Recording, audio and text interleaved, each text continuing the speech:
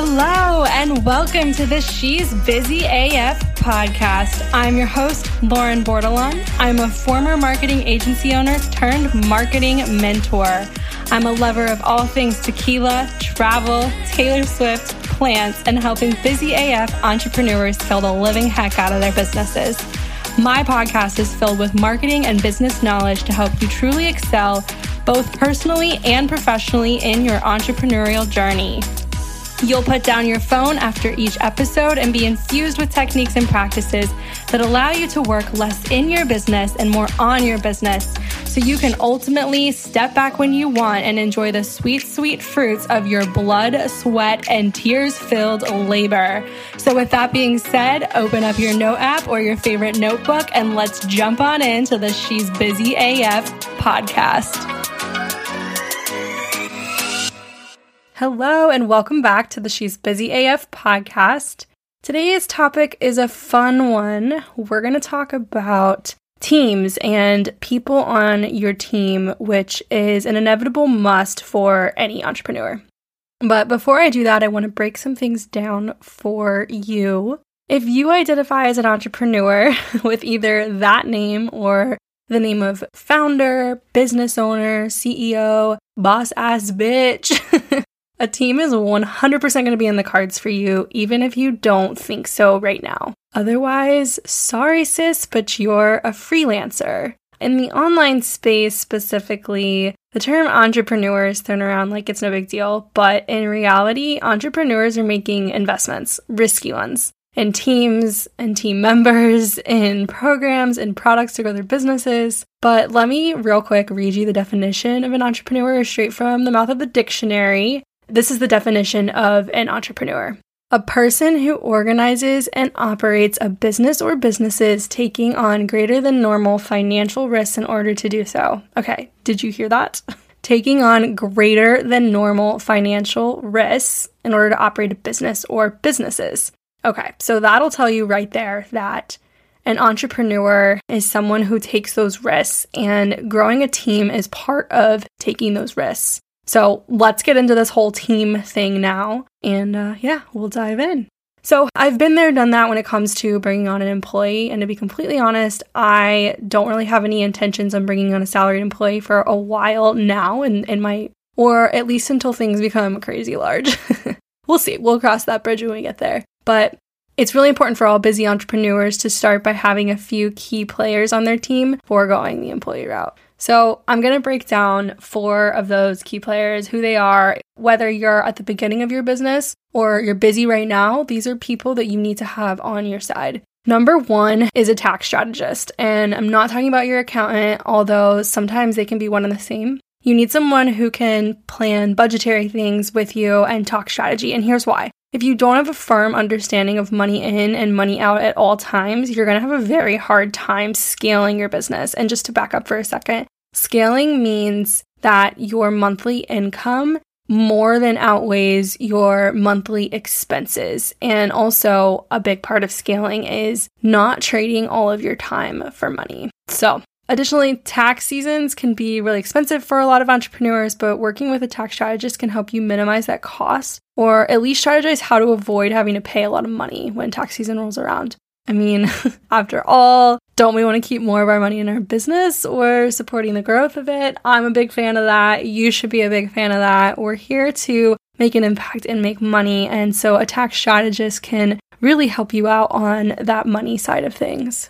All right, number 2. Virtual assistant or an OBM, and hear me out. And if you didn't know, OBM stands for Online Business Manager. This person doesn't have to be a constant, just like your tax strategist isn't a constant. Like, I work with my tax strategist on a quarterly basis, and I check in with her every now and then, but for the most part, she is someone that I have quarterly call with to review my plans and budgeting. It's the same thing with a virtual assistant or an OBM. You can have your virtual assistant be someone who is constant and your OBM be someone who is around every now and then for certain tasks or launches.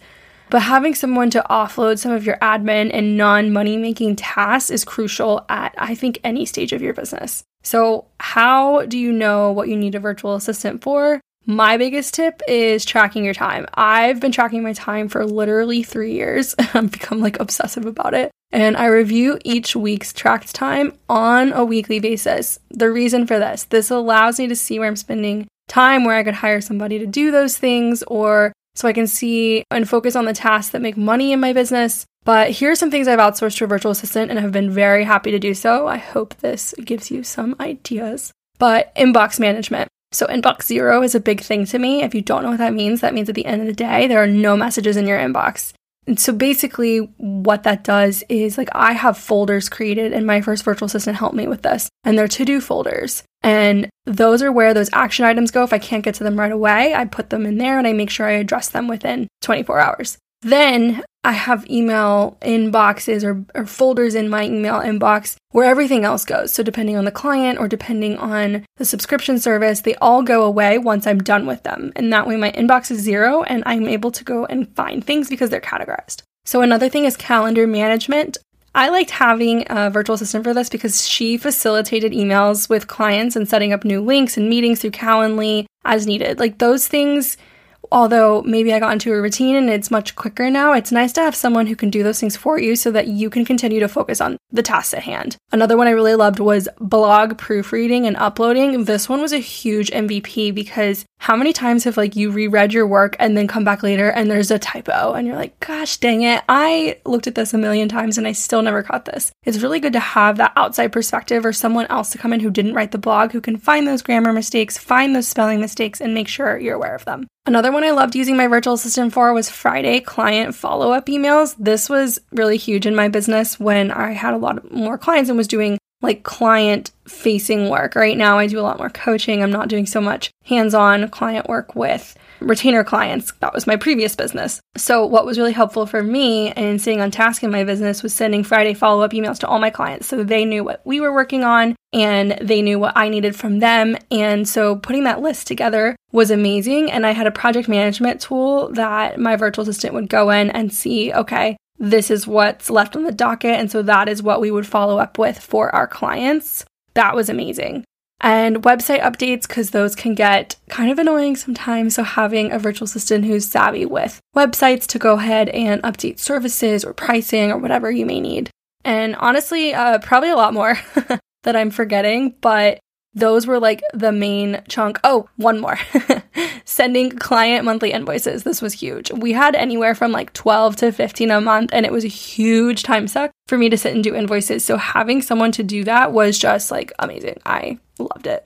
On the flip side, an OBM is awesome because they can help you actually set up systems and processes in your business that can be a little less constant. So they're there when you really need them. I've discovered over time that I could replace a virtual assistant with either an OBM or automations, which is also a crazy thing.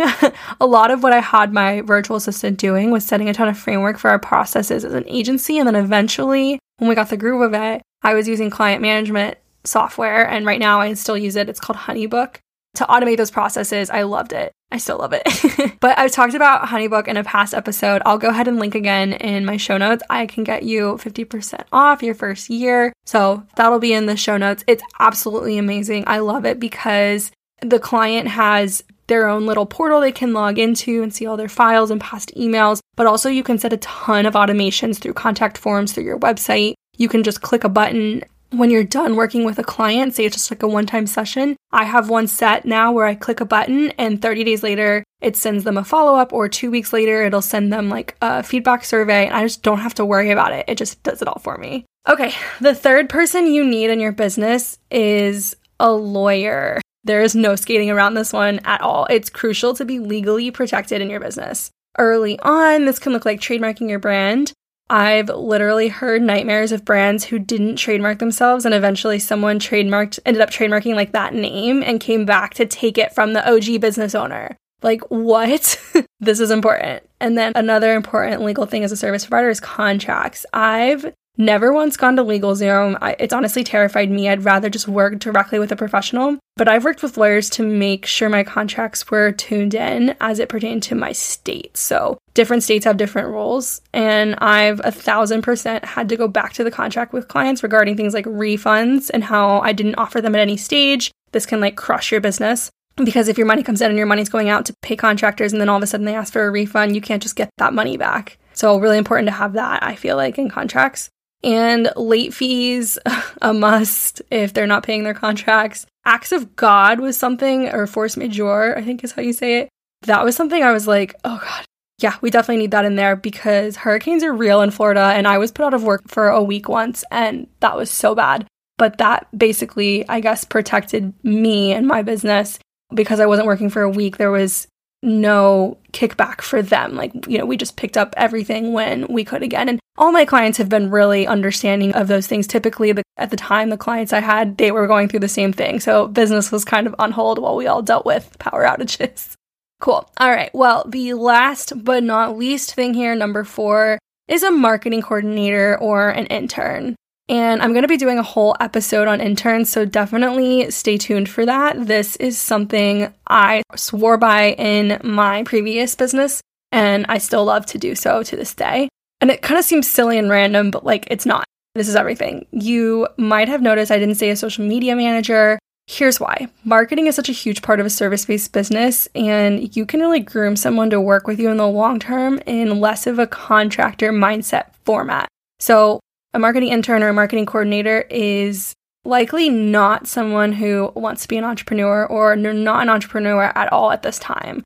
They're likely in school or have a part-time job and they really just want to learn and grow and make more money while working from home. Take it from me.